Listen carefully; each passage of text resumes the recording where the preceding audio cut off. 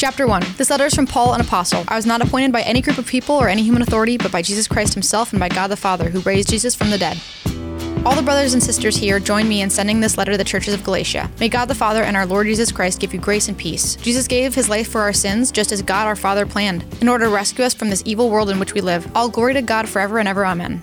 I am shocked that you are turning away so soon from God, who called you to himself through the loving mercy of Christ. You are following a different way that pretends to be the good news, but is not the good news at all. You are being fooled by those who deliberately twist the truth concerning Christ. Let God's curse fall on anyone, including us or even an angel from heaven, who preaches a different kind of good news than the one we preach to you. I say again what we have said before. If anyone preaches any other good news than the one you welcomed, let that person be cursed. Obviously, I'm not trying to win the approval of people, but of God. If pleasing people were my goal, I would not be Christ's servant. Dear brothers and sisters, I want you to understand that the gospel message I preach is not based on mere human reasoning. I received my message from no human source, and no one taught me. Instead, I received it by direct revelation from Jesus Christ.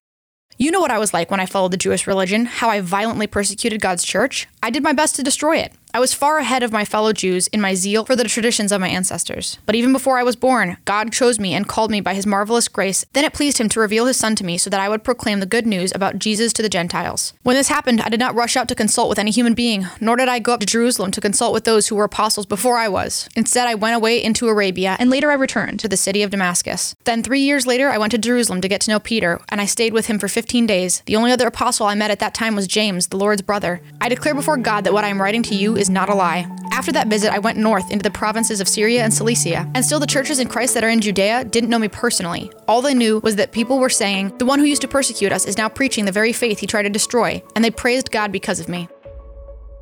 How is serving others different from trying to please others? How would things change if you were more focused on the approval of God than on winning the approval of people?